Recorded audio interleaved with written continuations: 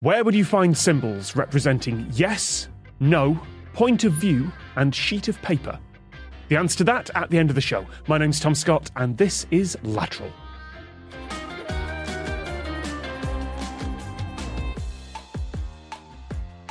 Welcome to the podcast that obeys Newton's third law, because for every question, there is an equal and opposite solution. Sorry, I'm being told that needed more gravity.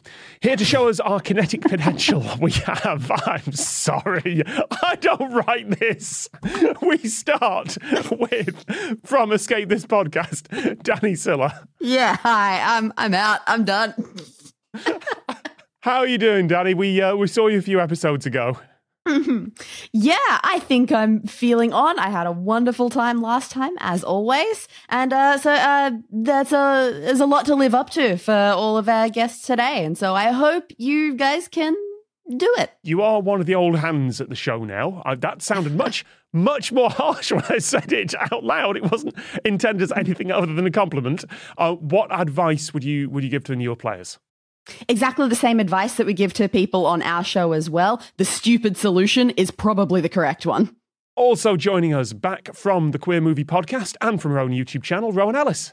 Hello. How are you doing? This is your second time in a few episodes here. Are you getting back into the groove of the show? I'm getting back into the swing of it. I'm heavily relying on the comic relief factor that I can bring rather than necessarily the answers. But I trust in my fellow teammates today. Well, the last one of those fellow teammates is Katie Steckles, maths communicator.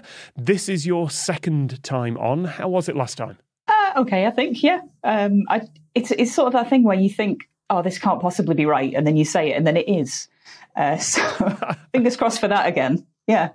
Well, good luck to you all. Our questions are more inelastic and rigid than the toughest physics exam. We don't give out points here, so I can guarantee you the final score will be absolute zero. And I'll start you with this. A question sent in by both James Hamilton and Patrick Lind. Thank you very much. In 2008, Mikael Riley made a single basketball shot. Hundreds, maybe thousands of lives were saved as a consequence. How? In 2008, Mikael Riley made a single basketball shot. Hundreds, maybe thousands of lives were saved as a consequence. How? Was it like a charity event or something? Like a raising money thing, or like a sponsored basket throw from like really far away, like some crazy shot out of a helicopter or something? And then just having that sort of money could then have stuff done with it. It feels like a good first sort of thought area. It really does, to the extent that I know we don't have QI collections on the show, Yeah. but the very first clarification note I have here, the very first clue is it wasn't anything to do with raising money for charity. I'm sorry, Rowan. You know, I had to fill that role for us, the Alan role. It is, of course, a little bit more lateral than that. Was the basketball shot made by throwing a basketball into a basketball hoop? Oh, yes. You know what? I'll give you that. Normally we don't go in for straight questions and answers, but you know what? I will narrow down the vast quantity of things that are not basketballs and not basketball hoops for you. So it's an actual basketball shot. That could have been a horrendous like comedy disaster movie where it was like, we need the best NBA player to get this basketball into the volcanoes. Like, let's go. Stop. You saved so many lives. Extreme Lord of the Rings. Like throwing a rubber ball in like a stopper into something that was about to like spew acid out all over everyone, or I don't know. Oh, that's such a good movie, though. That's so good. It's like Space Jam 2.0. I was about to say that's Space Jam 3, isn't it? That is the final shot. He just has to dunk into the volcano. Mm-hmm. And you just reminded us that there has been a Space Jam 2. Yes, sorry about that. Okay, so not charity and definitely basketball. No, and I'm already lost. Outside of it was just such a good shot that thousands of people's morale was lifted that much. I'm not sure where to go from here. Yeah, because I guess there's a couple of routes with this one where it could be something very specific like charity and deliberate consequence. Or it could be, oh, yeah, the fates happened to align and months down the line this thing happened. It is. Is it something like the shot meant that the basketball game went into extra time, so a load of people didn't leave the stadium for like an extra half an hour later than they would have done, and there was something that they would have had some kind of disaster if everyone had left early? Occasionally, I just get to lean forward into the microphone and just go, Yes. Yes, absolutely right. It sent the game into overtime. The lives saved were the people at the game. Right. I mean, you've basically got it. Does anyone want to take a... All I'm missing is the actual thing that happened. Yes. Is the date significant? What's the date? It's 2008. This was Mississippi State playing Alabama at a college basketball game at the Georgia Dome in Atlanta. Okay. I mean, Atlanta, I feel like it's the States, so it could be any natural disaster, potentially, like a hurricane or a tornado or something blowing through. Yeah, it's a tornado. Really? Simple as that. Congratulations between you all. This was a tornado that passed within 200 yards of the dome. Whoa. Ripped off some of the exterior panels. There is incredible footage of this as the commentators try and work out what's happening. But yeah, hundreds, possibly thousands of people would already have been outside when the tornado had hit, except that shot went in and the game went into overtime. Oh, wow. That's a real sliding doors thing. Like, if you just think, like, if that had happened differently. Yeah. Alabama went on to lose the game. So there is that. We go straight on then to our guest questions. As ever, all of our guests have brought a question. I don't know the questions. I don't know the answers. We're going to start with Danny. All right. I think this one's a tricky one. Let's see what you think of it. A Malaysian business has a gate containing 6 differently spaced poles by its entrance. The sign above it has 5 numbers, ranging from 10 to 100. What is it for? All right, so one more time. A Malaysian business has a gate containing 6 differently spaced poles by its entrance. The sign above it has 5 numbers, ranging from 10 to 100. What is it for? I think I might know this one. Ooh. So I might have to step back. You step back, it's on me and Katie. Okay. I might jump back in if it becomes very obvious that I don't know it, but I think I know it. But in the meantime, just be the comic relief and the one to push them in the right directions, because it's tough, I think. So I'm imagining, like, if you've got 6 poles, there are obviously 5 gaps between them. And if they're differently spaced, those gaps are different sizes. Maybe the 5 numbers at the top are somehow related. And imagining if it's a gate, it's like these are gaps that allow you to check whether something will fit through them. But beyond that, I have absolutely no intuition for what that might be.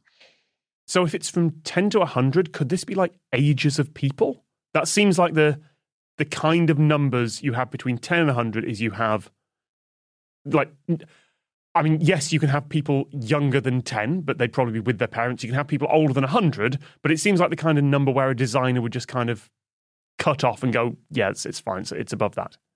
I'd sort of be more on board with that if people were vastly different sizes beyond, like, you're a different size when you're a child, and then once you're an adult, you're just basically the same size forever, right? So Depends how lucky you are. Well, yeah. But I mean, it's like, I don't know what that would be.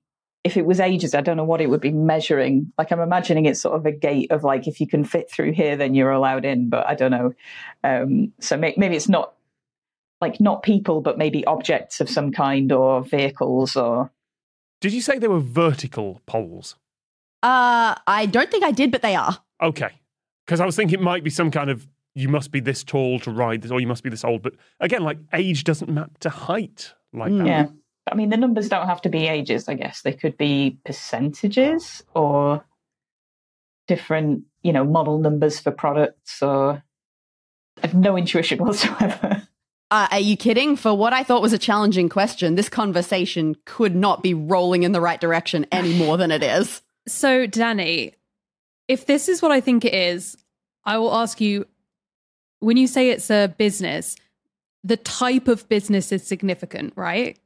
Absolutely. Then I definitely know what it is. Okay. So they are sorting people by age into 5 groups between 10 and 100.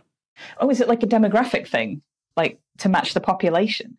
And while it's not specifically about age, there are some ways that age could factor into this, but it is not specifically separation by age. Separation by 2-digit number. Is it what's your favorite 2-digit number, and then you pick one?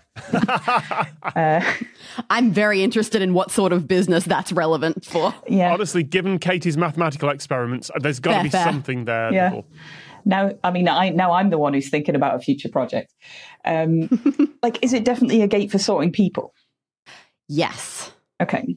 I just can't get over the idea of like height separation at theme parks or something like that. It feels like it should be an entertainment business of some kind if you're sorting people like that. I don't know why. That just feels like the sort of thing that people would put up with that for. Like if it's a supermarket, there's no reason to sort people. Is it like a sporting ability thing?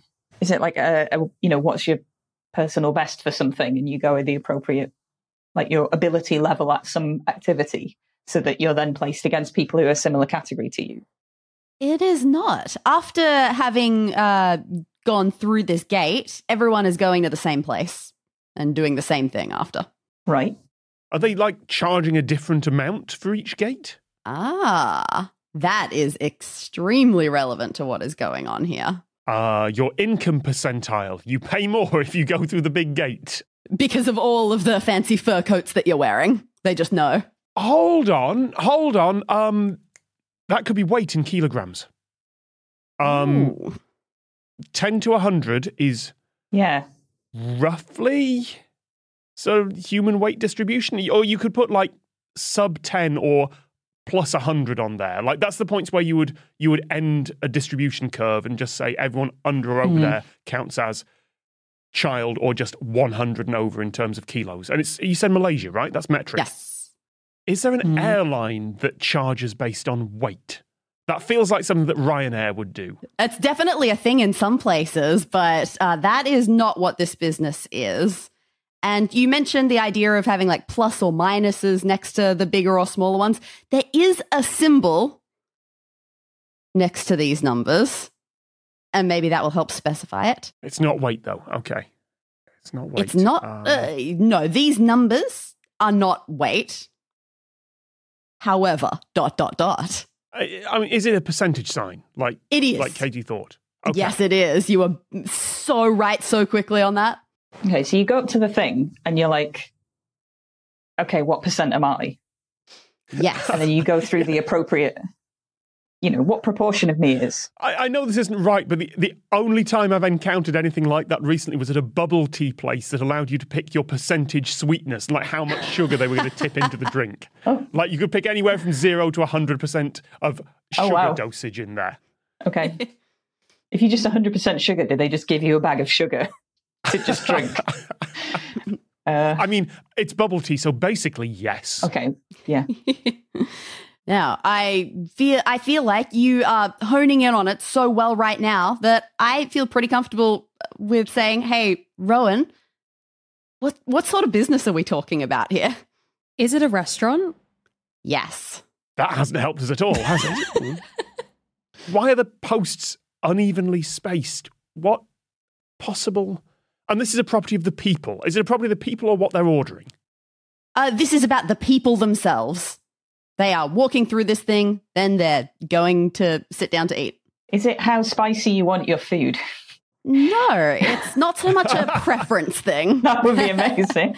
It's a property of the people and it's not age or weight. Well, I said that the numbers weren't weight, but it's not irrelevant to what's going on here. It can't be body fat percentage all the way up to 100.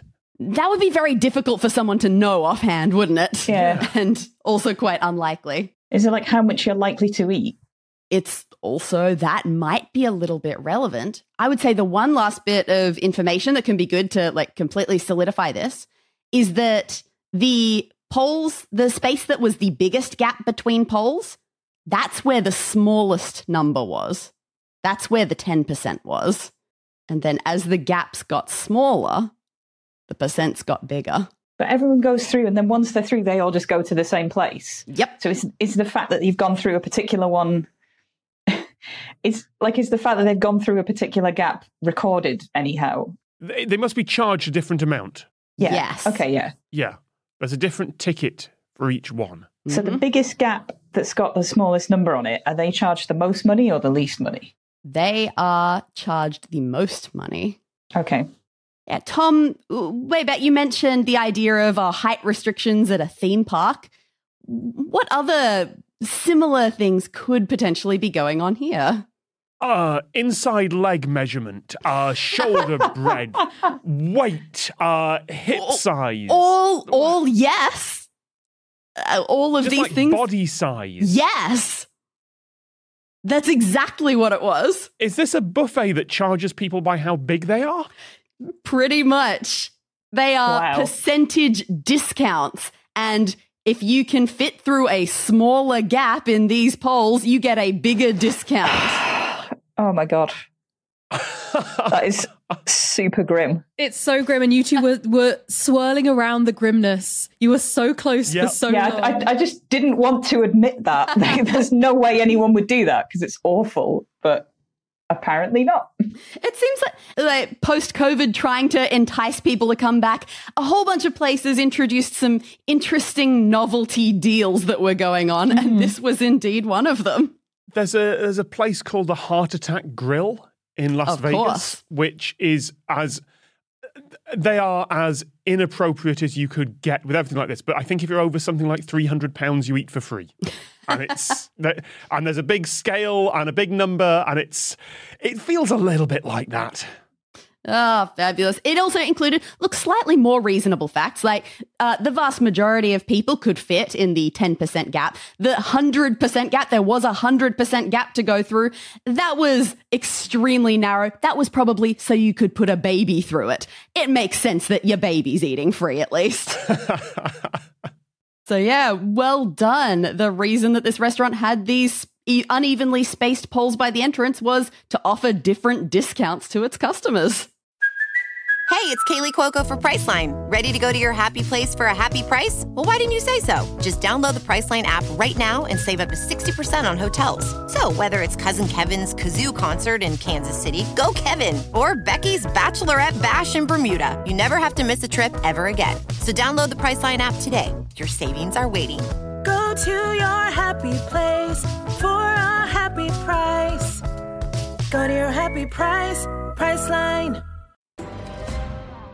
Thank you to Dallas for this next question. The Pacific Northwest tree octopus has been described as an endangered species of octopus that spends much of its time in Washington state forests. Since 1998, why have many K-12 school children been told to do a project about it? And one more time, the Pacific Northwest tree octopus has been described as an endangered species of octopus that spends much of its time in Washington state forests. Since 1998, why have many K-12 school children been told to do a project about it? I'm getting American Drop Bear vibes here. In what way? In that sounds ridiculous.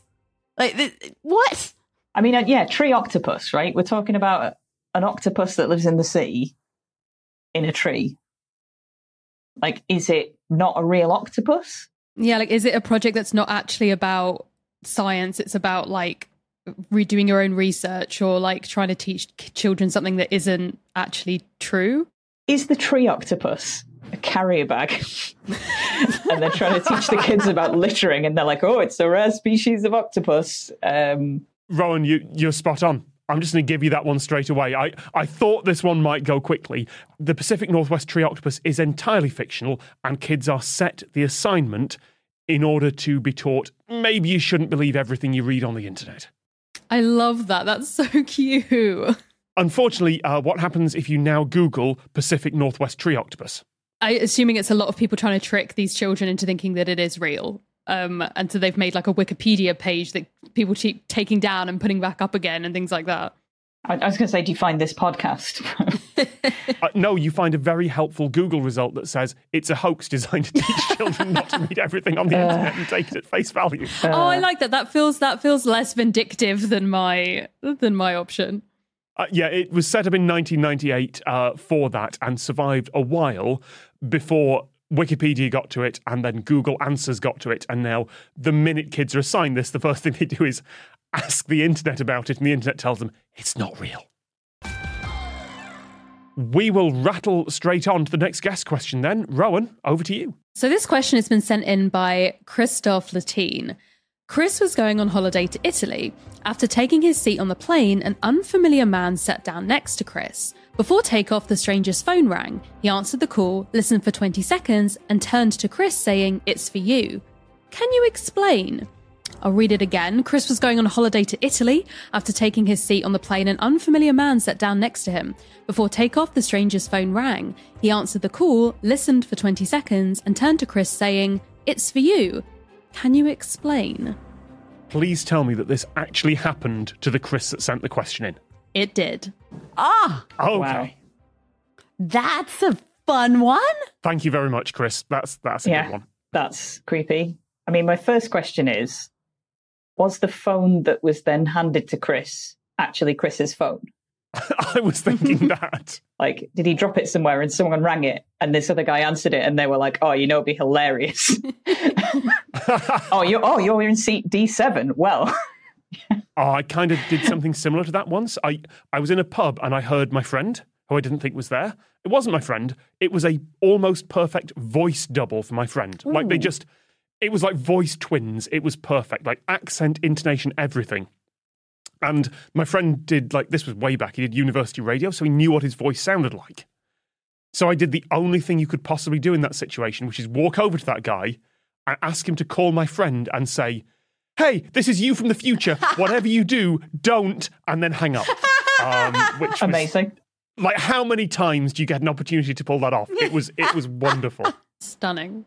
I was going to tell him immediately, but then he posted a load of things on social media. He was like, "I don't know what's just happened. If this is someone pranking me, please don't tell me. I live in hope that at some point I'll be able to make a call to my future self." Like, well, I have to set that up now. Well, it's not. Yeah. I can confirm that it isn't Chris from the future. Well, that's just disappointing now. I know. And it's not a prank or someone setting him up for this. No. Do we think that it's someone particularly external, or do we think it's something specifically about the flight that makes it important? I don't know. Was the pilot calling? That's not a thing that happens. Was it the assigned seat that Chris was sitting in? Yeah, something like that. Because I mean, what would he have heard on the phone that would make him turn around to literally just the guy next to him and hand in the phone? Did they say, "Can you put me onto Chris, please?" Or did they say, "Can you put me onto the guy in the seat next to you, please?" I feel like I'm trying to work out a magic trick. And the one thing I know from that is that magic trick explanations are always really, really dull and prosaic. You don't want to know the secret. It's something really, really obvious. So if I were trying to do this as a magic trick, the way I would do it is I would have a couple of stooges and the person would be unknown to Chris, but there would be someone else on the plane who had set all this up. And that's still a prank. You said it wasn't a prank. That doesn't... It's not a prank, but there are some interesting elements that you've just brought up about who knows who in this scenario.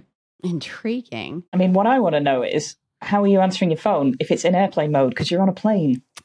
But that's just me and my, extreme... They hadn't taken off, though, right? He just sat down. This must be still boarding. Yeah, they've just sat down there on the ground.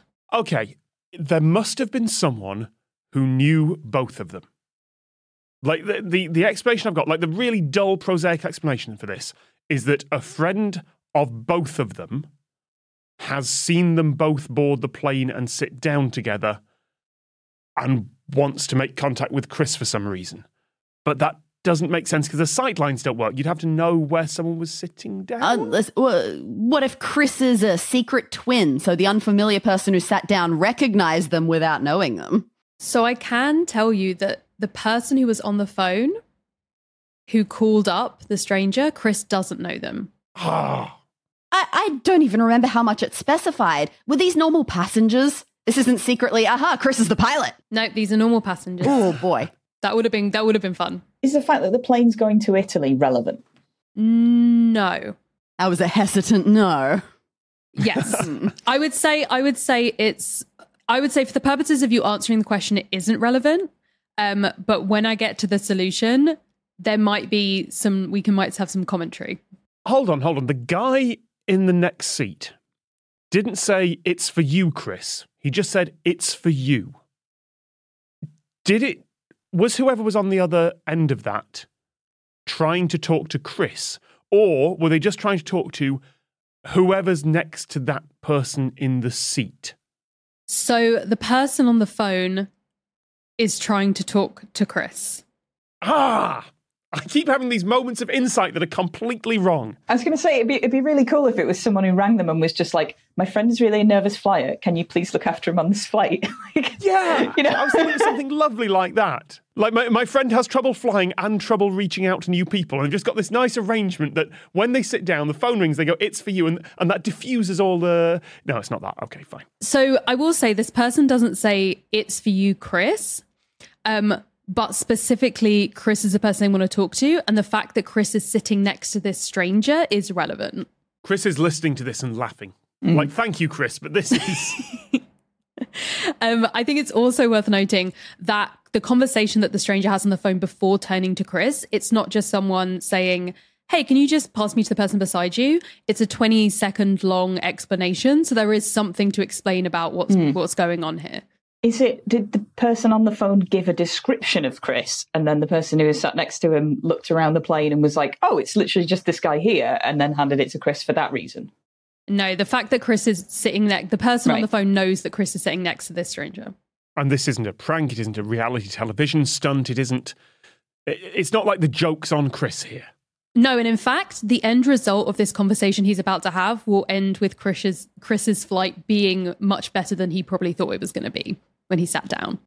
This is a wild guess out of nowhere, but I remember a story from years back that someone had left a large sum of money in their will to whoever happened to be the last person in the queue at a particular post office at a date and time to be left as a mystery.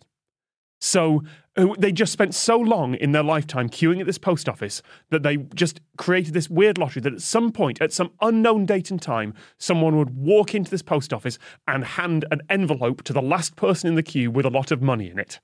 And I feel like this is the last will and testament of a frequent flyer who knew that seat and sent someone there to go, whoever's there in that seat next to them, they're going to get some money in the will.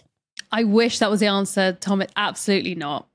I think this isn't a clue that's technically written down for this, but I think it's interesting to note the person who's calling is also calling from the plane. What I wondered that. I wondered if when you said it was going to make Chris's flight better, does he know someone in first class who's going to pull him up? But you said that they don't know each other. Oh, there's too many strangers. No, you're right. Yeah, it's that. The person calling is the partner or friend of the person who received the phone call. They're up in first class and want to trade seats. So it's not entirely correct, but you essentially get it. It was the stranger's wife asking if he wanted to swap seats. Nice. But what's really cute is it's cute because this clue, the idea of like Chris's flight was made much better, like much more pleasant by this situation. It's very cute because obviously Chris has sent this in because what actually happened was that the person on the phone was this stranger's wife, but she was sitting next to Chris's wife in another row somewhere else on the plane. They'd gotten talking to each other and realized that their partners were both sitting next to each other. And so she rang to be like, hey, we can just swap seats and we'll actually get to sit with each other for the whole flight. So the fact it was going to Italy is really only relevant because it's like, potentially if this is like from an American, for example, that was a long flight to just be doing with a stranger. So they had now got to spend 8 hours with their spouse, which made the flight much more pleasant. That's remarkable. I mean, it's no $1 million will being left to whoever sat in that seat, but it's pretty great. Chris is now like, God, the flight could have been so much more pleasant with these alternate answers. Good luck with this one, folks. A large electronic message sign displays, "Who hates blank blank? Raise your right foot." What phrase goes in the blanks? And one more time, a large electronic message sign displays, "Who hates blank blank? Raise your right foot." What phrase goes in the blanks? Hands. Who hates hands? Raise your right foot. I think it was a Jerry Seinfeld bit, 30 years ago or whatever, where he said that when you're mad at someone, giving them the finger is too easy. If you really want to show that you're mad at them, give them the foot. Yeah, but how are you just going to get your middle toe to do that? I don't think my toes bend that way. Who hates conventional survey methods? Okay, so I guess like clues wise, electronic sign, that could be on a billboard, that could be like an instruction sign, something. Maybe an advert for like a movie or a product or something that, it's a fun joke about whatever it is. Just so you're clear, it's 2 words we're looking for. There's 2 blanks.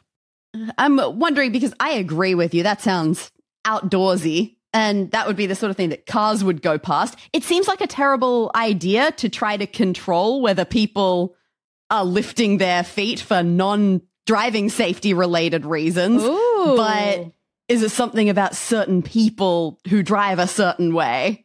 Perhaps people who put their right foot down too much.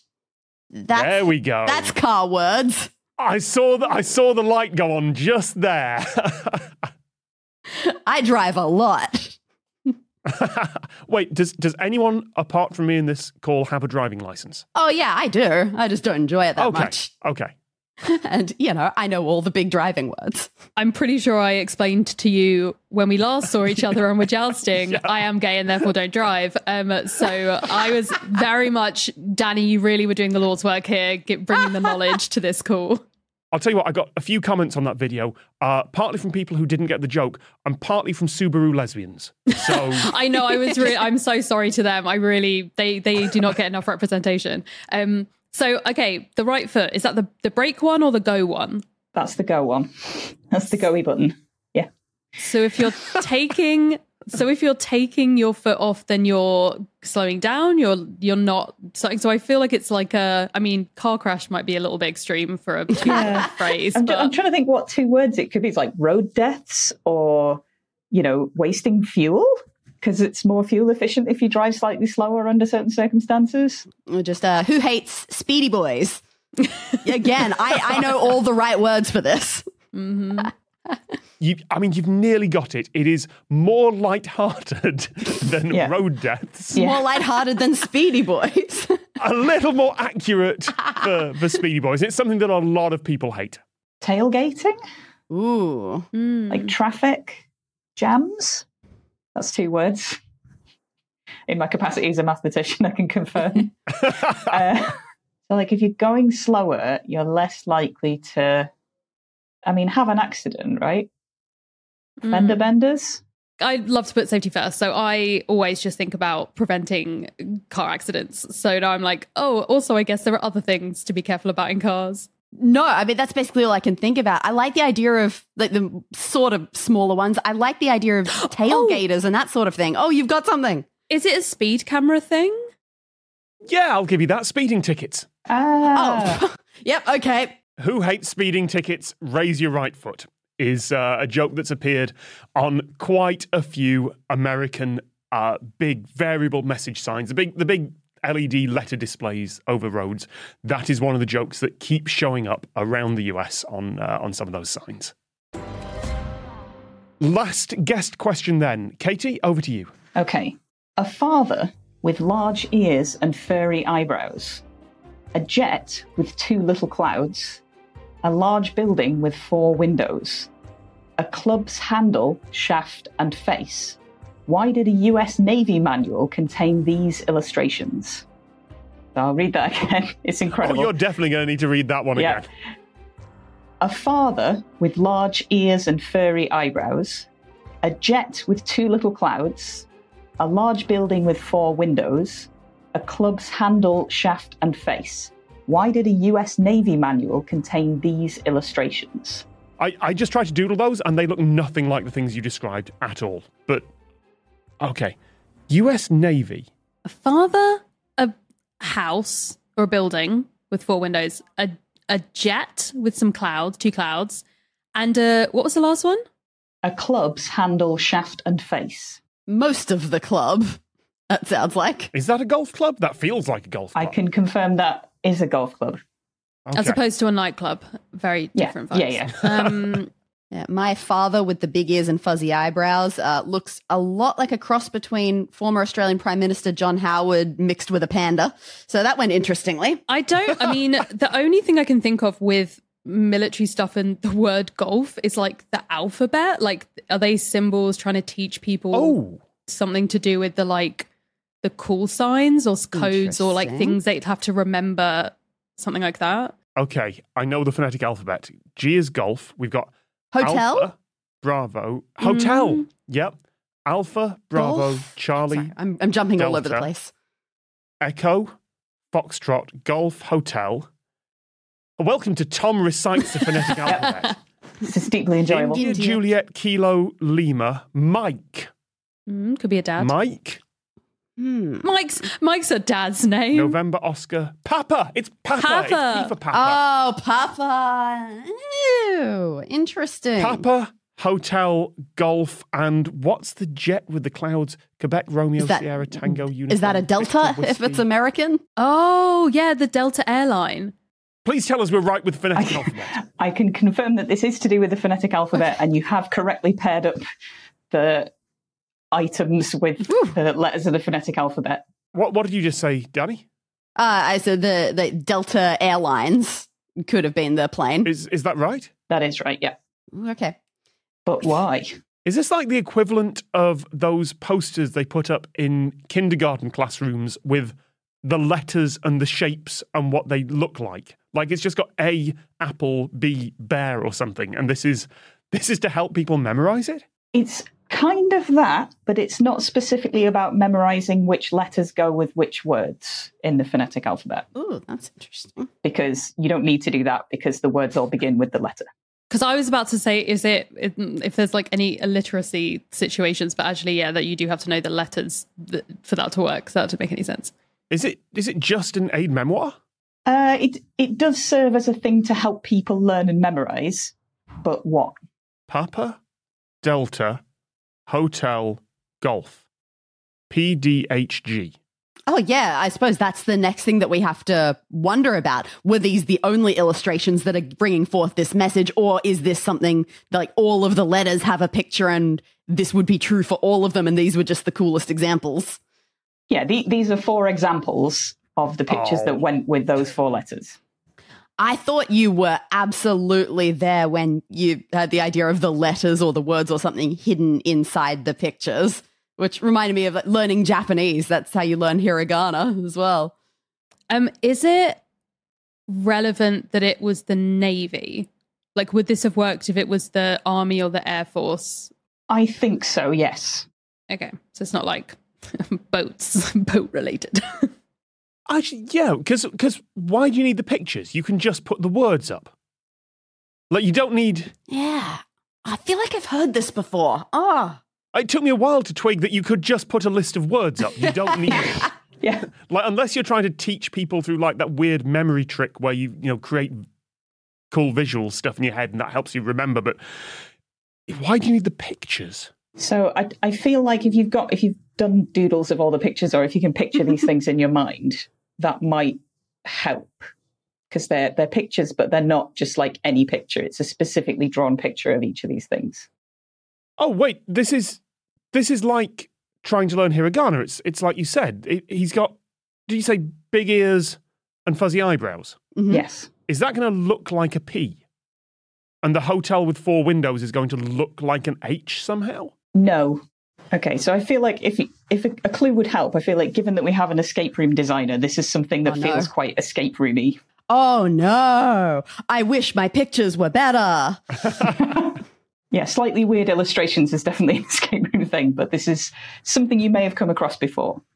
I've definitely done drawings of buildings before with their different windows and lights being on and off that ended up looking like they spelled stuff. I've done that before, but that's oddly specific. Is it like, I don't know, a map, a key, some code, like, I don't know, what else goes into escape rooms and also training manuals? Yeah, what else? Like, what is important besides just the fact that it is, Hotel H? What else is there? Is it like their order in the alphabet, something like that? I think code is probably the right direction out of the things that you've just said. Morse. It's Morse code. What? Surely. Okay. I can't remember my Morse code. I know that E... Are the eyebrows a E is dash? the eyebrows are dashes. The clouds... And isn't H 4 dots? That is what H is. Oh, wow. So they're pictures that simultaneously represent the letter, the description of that thing in the phonetic alphabet, and its Morse code sign. You've got a papa that's 2 eyebrows and 2 big ears that's dot, dash, dash, dot. You've got a delta jet, which is a long dash with 2 little dots behind it, like a plane with clouds. You've got 4 dots for your windows on the hotel. And then your golf club is 2 dashes and a dot. Oh, is that why it was so important that it was a very big building, so the windows were very small and far away? I guess, but also a hotel, rather than a house. Yeah, of course. That's really annoyingly clever. Yeah, so this is like a manual that they use to train and learn these things. And I mean, I can see pictures of the illustrations. They're adorably bad. But I'm hoping you're also imagining them. Yeah. The last question, then, is the one that I asked the audience right at the start. Thank you to Jake Meller for sending this in. Where would you find symbols representing yes, no, point of view, and sheet of paper? Anyone want to take a quick guess before I give the answer for that? Oh, I'm one of those people who's never learned how to use a scanner correctly. So if those would be instructions on the next scanner I use, I would love that. It is technology. The symbol for no is kind of what you'd expect. But the yes symbol is not a tick. It's a picture of a rock band. What makes you think that? Because yes is a band. Okay. No. Okay. There are other symbols for yes that are used elsewhere. An arrow, a smiley face. What else? Thumbs up.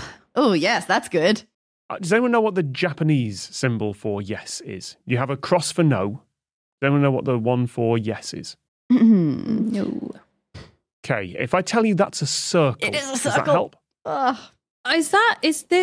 That's the controllers on it's like a piece of paper, it's like a square. Yeah. And then the circle, the cross, and then the triangle for a point of view. Yes, that is the 4 symbols on a PlayStation controller. Circle for yes, cross for no, triangle for point of view, square for sheet of paper. Thank you very much to all our players. Let's find out what you're up to. Where can people find you? We will start today with Rowan. If you search Rowan Ellis on the internet, I will come up. I mainly do stuff on YouTube, long-form video essays around queer history and issues, and also the Queer Movie Podcast, where we talk about queer movies. Danny. You can find all our escape rooms, murder mysteries, all that fun stuff, me playing Pokemon blindfolded at consumethismedia.com. And Katie. I'm continuing to talk about maths all over the internet, so if you search my name, you'll find me on various different things. And nothing in particular to mention at the moment, but just, enjoy maths. It's a great subject. And if you want to know more about this show, you can do that at lateralcast.com, where you can also send in your own ideas for questions. You can find us at Lateralcast pretty much everywhere, and we are at youtube.com/lateralcast for video highlights every week. Thank you very much to Danny Siller. Thank you so much. Rowan Ellis. Thank you for having me. And Katie Steckles. Thank you very much. That's been our show. I've been Tom Scott, and that was Lateral.